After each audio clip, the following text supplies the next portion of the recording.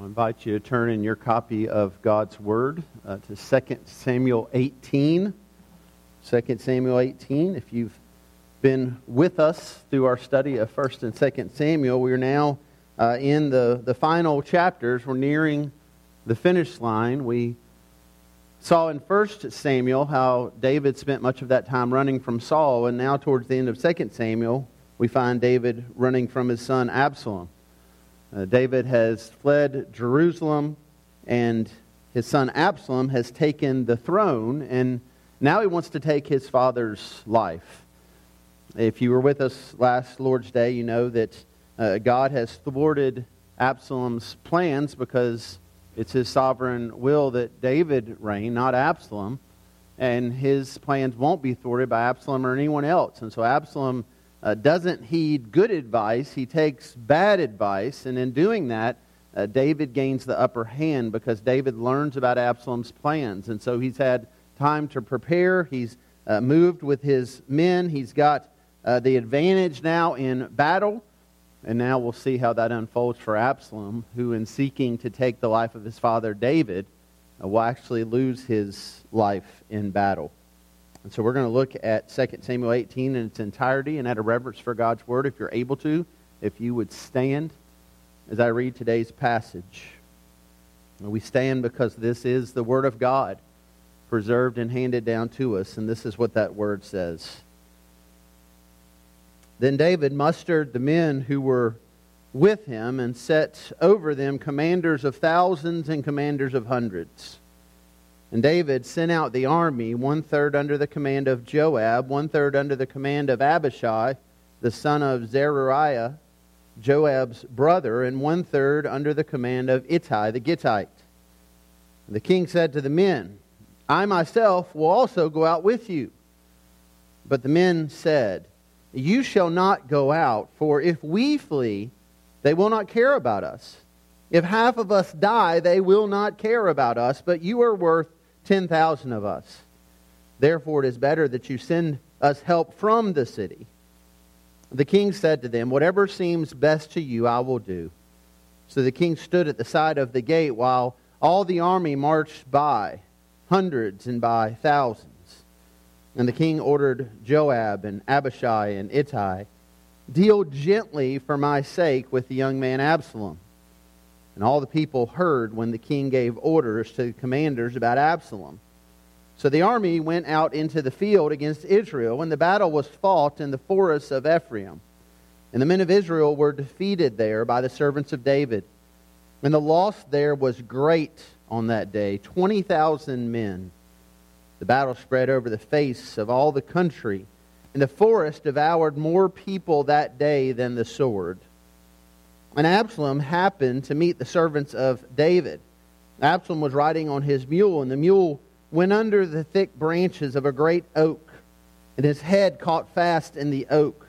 And he was suspended between heaven and earth, while the mule that was under him went on. And a certain man saw it and told Joab, Behold, I saw Absalom hanging in an oak. Joab said to the man who told him, What, you saw him? Why then did you not strike him there to the ground? I would have been glad to give you 10 pieces of silver and a belt. But the man said to Joab, Even if I felt in my hand the weight of 1,000 pieces of silver, I would not reach out my hand against the king's son. For in our hearing the king commanded you, and Abishai and Ittai, for my sake protect the young man Absalom. On the other hand, if I dealt treacherously against his life, and there was nothing hidden from the king, then you yourself would have stood aloof.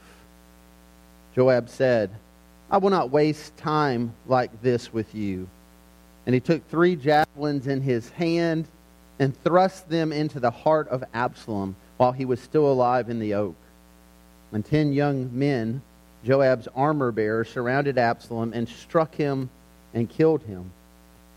And Absalom blew the trumpet, and the troops came back from pursuing Israel, for Joab restrained them.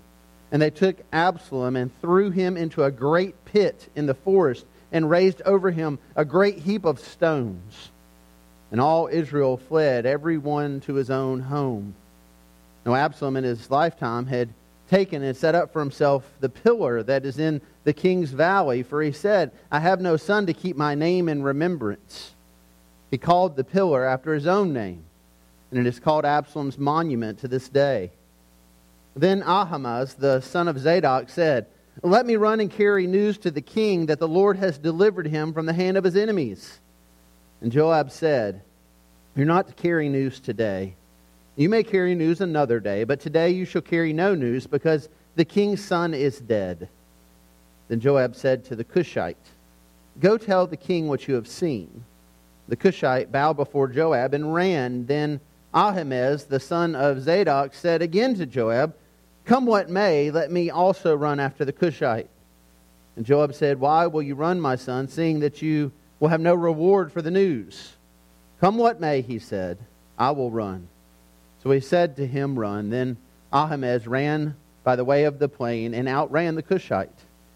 Now David was sitting between the two gates, and the watchman went up to the roof of the gate by the wall.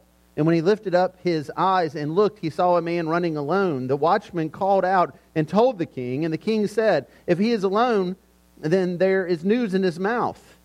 And he drew nearer and nearer. The watchman saw another man running, and the watchman called to the gate and said, see, another man running alone. And the king said, he also brings news. The watchman said, I think the running of the first is like the running of Ahimaaz, the son of Zadok. And the king said, he is a good man, and comes with him good news. Then Ahimaaz cried out to the king, all is well. And he bowed before the king with his face to the earth and said, blessed be the Lord your God, who has delivered up the men who raised their hand against my lord the king. And the king said, is it well with the young man Absalom? Ahimaaz answered, when Joab sent the king's servant, your servant, I saw a great commotion, but I do not know what it was. And the king said, turn aside and stand here. So he turned aside and stood still. And behold, the Cushite came, and the Cushite said, good news from my lord the king, for the Lord has delivered you this day from the hand of all who rose up against you. And the king said to the Cushite, is it well with the young man Absalom? And the Cushite answered, may the enemies of my lord the king and all who rise up against you for evil be like that young man. And the king was deeply moved, and went up to the chamber over the gate and wept. And as he went, he said, oh, my son Absalom, my son Absalom, would I had died instead of you, O Absalom, my son, my son. If you will, pray with me.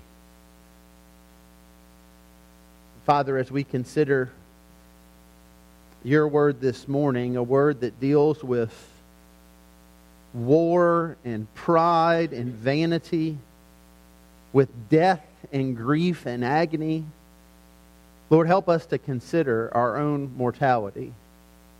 And help us to consider our own days that you have numbered, and yet we don't know what that number is. And help us, Lord, to be ready for the day that we stand before you. We ask this in Christ's name. Amen. You may be seated. Some of you know the name Howard Hughes. Hughes was at one time one of the wealthiest and most influential men in all the world. In the mid-1900s, he produced films, he set aviation records, and he dated the most famous women of his day. But if you know much about Hughes, you probably know how his life ended. He became somewhat of a recluse. He was a germaphobe. He withdrew from everyone and everything and hid himself in a hotel room in Las Vegas. He became addicted to painkillers and drugs. He was malnourished, and he eventually died in 1976 of kidney failure. At his death, his 6'4" frame weighed about 90 pounds, and his body was scarred by drug use to the point that he was completely unrecognizable. The FBI had to use dental records to confirm that he indeed was the infamous Howard Hughes. He left behind no children, no will. His $2.5 billion estate was fought over for years and eventually distributed among 22 of his distant relatives. He was a man who at one point, people would have said he had it all. And yet he died in shame. We're reminded of what Jesus says in Mark chapter 8, verse 36, when he asked the question, "For what does it profit a man to gain the whole world and forfeit his soul?" Hughes isn't the only one who would follow this path, who would go this same route. Many would before him, many would after him, many still are today. And we see this path as we come to 2 Samuel chapter 18, to the life and now death of David's son Absalom. We read back in 2 Samuel 14 that in all Israel there was no one so much to be praised for his handsome appearance as Absalom. From the sole of his foot to the crown of his head, there was no blemish in him. He was a man of great beauty, a man of great wealth, a man who was an heir to the throne, who literally had it all. But he was not content to live in his father's shadow. He was not content to wait for that throne, and so he conspired against King David. And in his pursuit of his father's throne, he lost his life. And so we're going to consider Absalom today. Consider both his vanity in life and his shame and death. We're going to consider David and how he responds in his grief and agony as we consider our own mortality, as we consider the state of our own souls, and prayerfully as we together put our hope in Jesus Christ. And so we'll begin with the first point there in your outline. Number one, we see that Absalom's life of vanity ends in a pit of shame. His life of vanity ends in a pit of shame. And so this chapter begins with David's men coming and giving him counsel. They have the upper hand. You may recall how things have unfolded up to this point. Absalom had received good counsel from Ahithophel, and that counsel was to strike soon and strike quickly. It was to allow Ahithophel to take an army with him to hunt down and go after David. But what Absalom didn't like about Ahithophel's plan is that Absalom wasn't really included in it. Now, we don't know why from the text, but chances are Ahithophel valued Absalom's life. He believed he was to be king. He didn't want any danger to come to him. So he was essentially saying, you stay home and be safe. We'll go take care of business. But Absalom wouldn't have it. And in his foolishness, he wanted to be in the middle of the battle. Well, notice the counsel now that we see David receiving from his men. He too wants to go into battle. He too wants to be there in the thick of it. And yet his men too give him wisdom and counsel and say, no, you stay home. Your life is worth more than 10,000 of our lives. If we die on the battlefield, the kingdom will go on. But if you die on the battlefield, the kingdom will die with you. And notice the contrast that we see here between Absalom's response to the counsel he received and David's response to the counsel he receives. Absalom only wants to hear a plan that involves him. And his vanity and his pride, he wants to be at the center of it. But David here seems to be taking a road of humility. When you consider this, then it takes us back to 2 Samuel 11. 2 Samuel 11 is where we saw so much fall apart for David. 2 Samuel 11 is where we read that at a time when kings would go out to war, that David did not go. And he found himself there on the rooftop. And on the rooftop, he looked and saw Bathsheba. And it's a downward spiral in his life from there. And when we read that text, oftentimes we look at that commentary on David being home while his men were on the battlefield as being something negative about David. He shouldn't have been home. He should have been with his men. But perhaps he had received the same counsel then. Perhaps it was told to him then. No, you need to stay home. You need to be protected. Now, certainly David made a lot of terribly foolish decisions in chapter 11, but that doesn't mean that was one of them. It could have been he received some more advice. We don't know for sure there, but we do know for sure here. And so David stays at home and his men go out to fight. And Absalom and his men are defeated. And so we have this contrast between Absalom and his vanity and his pride and not listening to counsel. We have David here. It seems his humility and listening to good counsel. Therefore, David lives, Absalom is defeated. But not just Absalom. We notice there in verse 6 and following, 20,000 men fall in this battle. And we don't know how many of those men sided with Absalom and how many sided with David, but we know that many fell that day. And the scripture says that more fell because of the terrain and the environment than did by the sword. And it seems that this battle, rather than being fought out in the open, out in the plains, out in a field, it was fought in a forest, and it was dangerous. And the environment itself, the terrain itself, was treacherous. And we know that specifically in the life and in the death of Absalom.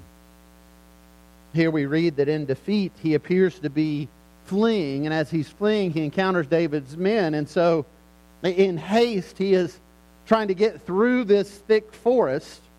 And the scripture says he literally gets caught in a tree in such a way that his mule runs out from under him. Specifically, it says his head is caught fast in an oak. Now, we don't know the exact details of that. We don't know if that as he was riding under that tree, through that tree, if he literally hit it with his head, it knocked him unconscious. We don't know if he was caught by the neck. It could have been he was caught by his hair, which might sound peculiar, but consider what we read about Absalom back in chapter 14. He was actually known for his hair. When we read about his handsome appearance, we read that when he cut the hair of his head, for at the end of every year he used to cut it, when it was heavy on him, he cut it. The weight of his hair was 200 shekels by the king's weight. Now, I don't know about you, but when I go get my hair cut, they usually don't tell me the weight of what comes off. I can assure you if they did, it would be very low. But the picture here, these 200 shekels, this picture is that Absalom had a massive head of hair. It seems to indicate not just that he had a full and heavy head of hair, but that he gloried in his hair. He gloried in his appearance. He wanted to show it off. He in his vanity wanted people to look at him. There was nobody more handsome than him in all of Israel, and he wanted to make sure all of Israel knew that. And so in his vanity and his pride, he wore this full, long hair as a symbol of pride. Not a sin that some of us struggle with, but certainly he did. And so perhaps the reason we're given that detail in chapter 14 is so that now in chapter 18 we get a fuller picture of what's taking place. That this object of his vanity and his pride would be what leads to his very demise. Because now he's hung up in the thick of this oak by his head, perhaps by his hair, conscious, unconscious, we don't know, but he can't get out. And as he's there, hanging from this tree, well, one of the people from David's army sees it, and he comes to Joab, the commander, and he tells him what's taken place. And quickly, Joab says, well, you should have killed him. Well, the servant responds, well, no, the king doesn't want him to die. You'll remember, King David gave specific instructions to the commanders to preserve the life of his son. But Joab here takes matters into his own hand. And we could spend a lot of time considering this, but I think just in summary, what we know of Joab leading up to this, what we see of Joab here, is that Joab is one who he's concerned about king and country. And he's probably looking down the corridors of what is to come, and he knows Absalom can't live and the kingdom be at peace. If Absalom survives this battle, David's life will always be at risk. The kingdom will always be at risk. And so he personally, I think, believes he's putting king and country over the actual wishes and desires of the king.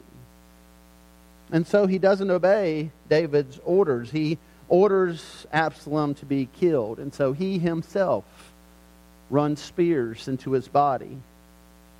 And then he, along with his armor bearers, take the life of Absalom. We're going to read that Absalom's body then is thrown into a pit. Verse 17, they took Absalom and threw him into a great pit in the forest and raised over him a great heap of stones. Now, we might be tempted just to read this and think, well, this is what you did in battle. You know, there's no time to carry the body back. There's 20,000 who've died. And so we kind of glaze over this as if, well, that's just what you do. But if we spend a little bit more time looking at this, considering this, I think there's more to it than that, because the way that Absalom's body is treated in death is consistent in the Scriptures of the way the body of someone who was wicked or who was under a curse was treated. Well, you can go back to the book of Joshua, and you can read in Joshua 7 about Achan and the sin of Achan and how Achan was dealt with. He was stoned to death for his sin, and then he was buried in a pit under a large pile of stones.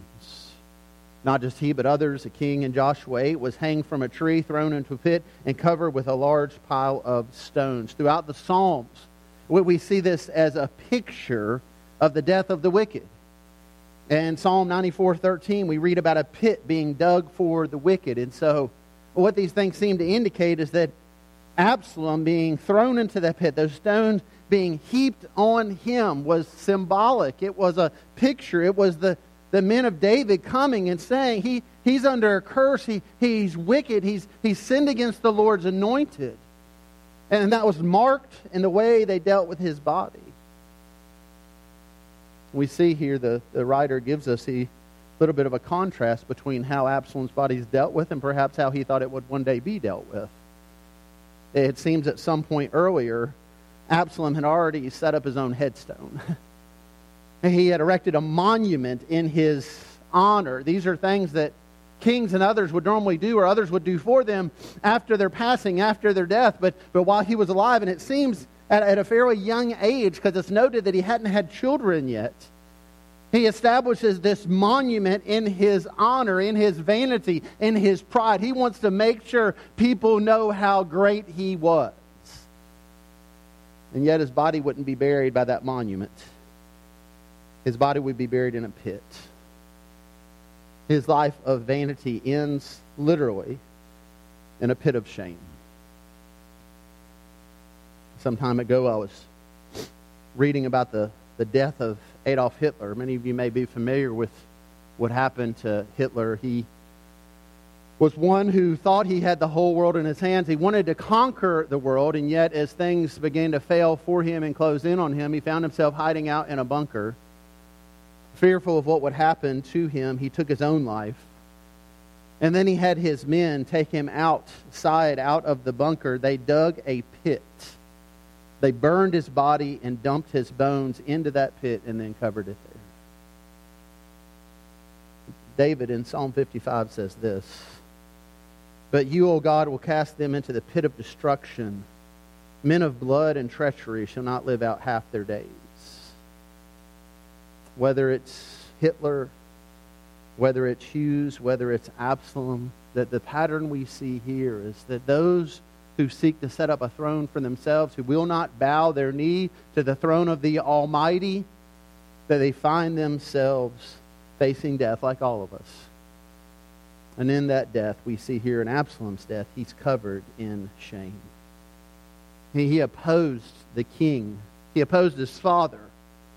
But it wasn't just an opposition to a father, an opposition to a king. He was opposing the Lord's anointed. And it cost him everything. But he isn't the only one that suffers in this passage. We see the Lord's anointed himself, David, suffering as well. Which brings us to that second point, number 2. David's sinful past brings him an overwhelming grief. David's sinful past brings him an overwhelming grief. So throughout this passage, it's clear David is very concerned about Absalom. In fact, he'll be confronted in the next chapter that his concern for Absalom is greater than his concern for his people and his men. His concern for the one who's betrayed him and conspired against him is greater than his concern for those who've been loyal to him.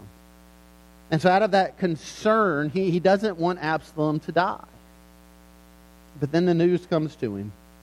And there's all kinds of details given to us. We don't need to get lost in the weeds on this. Eventually, he learns that his son has died. And his response is anguish. Verse 33, the king was deeply moved and went up to the chamber over the gate and wept. And as he wept, he said, "Oh, my son Absalom, my son Absalom. Would I have died instead of you, O Absalom, my son, my son." The phrase here, deeply moved, is one word in the Hebrew. It means to literally be trembling in anguish. To be so overwhelmed by grief, so distraught that everything about you is shaken to your core. Some of you have experienced this. So some of you have been there when someone you love died, or you've received news that someone you love died, and it overwhelms us. It shakes us. We tremble and we grieve. And so it's fully understandable that David would respond in such a way when he hears his son has died. But I think that there's more to it than that. There's more to just the loss of the son, which in and of itself is enough to overwhelm anyone. Parents shouldn't bury their children. David shouldn't bury his son. And this isn't the first son he would bury or has buried. But I think there's more to his grief. I mean, he certainly has experienced loss up to this point. Absalom has died. Absalom's older brother Amnon has died by the order of Absalom. The son that David and Bathsheba had has died. And he knew what it was to experience this loss, but his grief is extremely intense here. And I think there's a couple of reasons for that. One I've already mentioned. He's lost his son, a parent grieving a son. But two, I think that David's grief is overwhelming here because he realizes that Absalom's death, at least in part, is his fault. That this is judgment on David for his sin. That this is the judgment that Nathan told him was coming to him when he sinned with Bathsheba, when he sinned against Uriah, when he sinned against God and sinned against the people. In 2 Samuel 12, God tells David through Nathan, "Now therefore the sword shall never depart from your house, because you have despised me and have taken the wife of Uriah the Hittite to be your wife." And now, that the weight of that, that the cost of that sin has become so overwhelming to David that he is crying out, I wish that I could have died instead of you, Absalom. Instead of you, Amnon. Instead of you, my infant child. I wish that I could have just died for this wickedness and this sin. David, I think, understands that he's responsible, at least in part, for Absalom's death, and so he is grieving. I think another reason, perhaps, for his grief is because of the condition of Absalom's own soul. I don't know about you, but I find it interesting that when the infant son, the child that Bathsheba bears to David, the child that he knows is going to die, that before that child dies, we read that David mourns and he grieves and he's in anguish, but then when he hears the news that the child has died, he seems to be okay. So much so that his servants come to him and say, we don't understand. You anguished, you grieved while your child was sick, and now we tell you the child is dead, and now you clean yourself and you eat, and it seems like things are okay. This doesn't make sense to us. And do you remember what David says? He essentially says while he was alive, he was leaning on the mercy of God, and perhaps God would let his son live, but now his son is dead and he can't do anything about it. He says, "Where my son is, I will one day be." You know, there seems to be this trust that David has in that moment that God in his sovereign grace has secured his infant child son, and that his son's okay, and that one day where his son is, he will go to. But you contrast that with how he responds to Absalom. Absalom is one that certainly had brought great worry, great anxiety, all kinds of things into David's life. But once he finds out he's died, I mean, he's overwhelmed by grief. He's overwhelmed by anguish. And I think perhaps the reason that that's so different than his response to when his child dies is because he knows. He knows. Absalom's not a man of faith. He's not in a covenant relationship with God. And I think David here knows that his son was wicked and will now suffer under the judgment of God for all eternity. And I think that overwhelms him. It grieves him.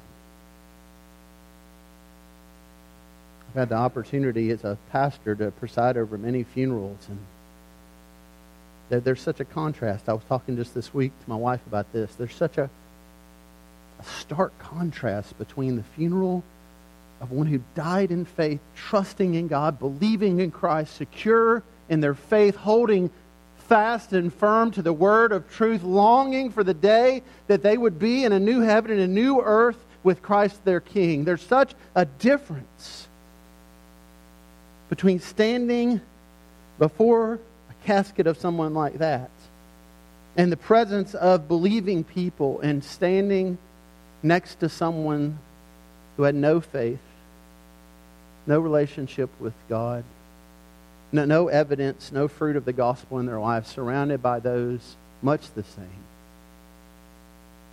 It's like being in two different worlds. The hope that exists in one and the hopelessness that exists in the other.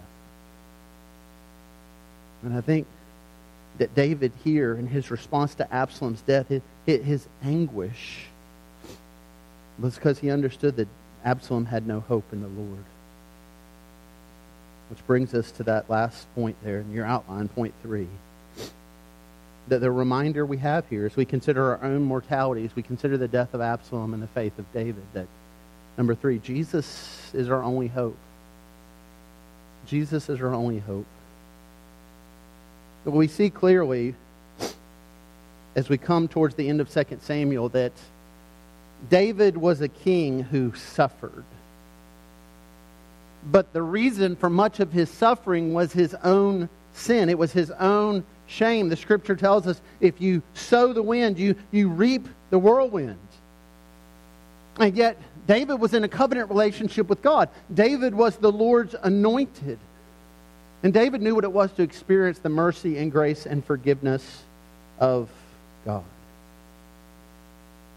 David, in that covenant that God had with him, was promised that one of his descendants would sit on the throne forever, would be the Messiah, would be our Savior. And Absalom is clearly not that descendant. Absalom was a sinful man driven by vanity who dies in shame. And so there's no hope to be found by trusting in someone like Absalom. But we also can't put our hope in David, can't we? Because David, too, is one who's scarred by sin, who so often is dealing with shame. He so often is a reminder to us that he wasn't the Lord's anointed because he had done it or earned it. It was because of God's covenant that God held with David, not that David held so firmly to with God. And so the hope can't rest in David. But Jesus is the descendant of David in whom we put our hope. He's the one not covered in shame, but who carries our shame. He's the one who bears our grief and bears our sorrows. He's the one that goes to the cross for our sin and lifts our burden when we repent and trust in Him. And so as we come to the close of chapter 18 of 2 Samuel, the question for each of us is, are we hoping in Jesus? Are we trusting in Him? I'm very aware that most of us in this room have heard the gospel many times. But I'm also aware that there perhaps are some of you in this room who think that, that's something I'll deal with later. I know I need to get right with God. I'll do that later. I can tell you about hundreds of conversations I had as a campus minister with college students who would essentially say that very thing. Well, I know faith is important and I know Jesus is important, but right now I want to have fun and I'm going to come back to that later. And maybe some of you in this room, that's just how you've lived. It's, well, yeah, I know I need to get right. I know I need to trust in God. But I'm going to get to that later. Absalom's death is a reminder to us that God doesn't owe us the opportunity for deathbed repentance. That the day that we die isn't a day that we choose, and isn't even a day we know that's coming. Absalom went to battle that day, believing and thinking and living as if he was going to secure his place on the throne over Israel. He was going to finally eliminate the threat of his father, and he would be victorious. Things took a turn, but perhaps he was already scheming and thinking about plans for how he was going to come back in battle and take out David and his men. And while those very thoughts were filling his head, it was over. In a moment, in a second. And friend, the same thing comes for us. But we don't know. It may be that we die a long and slow death. The effects of aging overwhelm us, and that we lay in a bed and we consider our mortality for months, even years. Or it may be that you don't make it home today.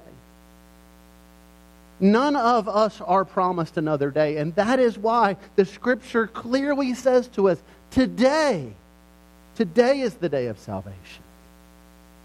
So friend, I beg of you this morning, if the gospel has become clear to you, that you indeed were born a sinner deserving the wrath of God, if the gospel has become clear to you that God sent His Son, His only Son, to die in your place and mine, if the gospel has become clear to you that if you will confess your sins and believe in your heart that God raised Jesus from the dead, if the gospel has become clear to you that all who call on the name of the Lord will be saved, then friend, call on the name of the Lord. And do not wait another day. Do not wait another moment.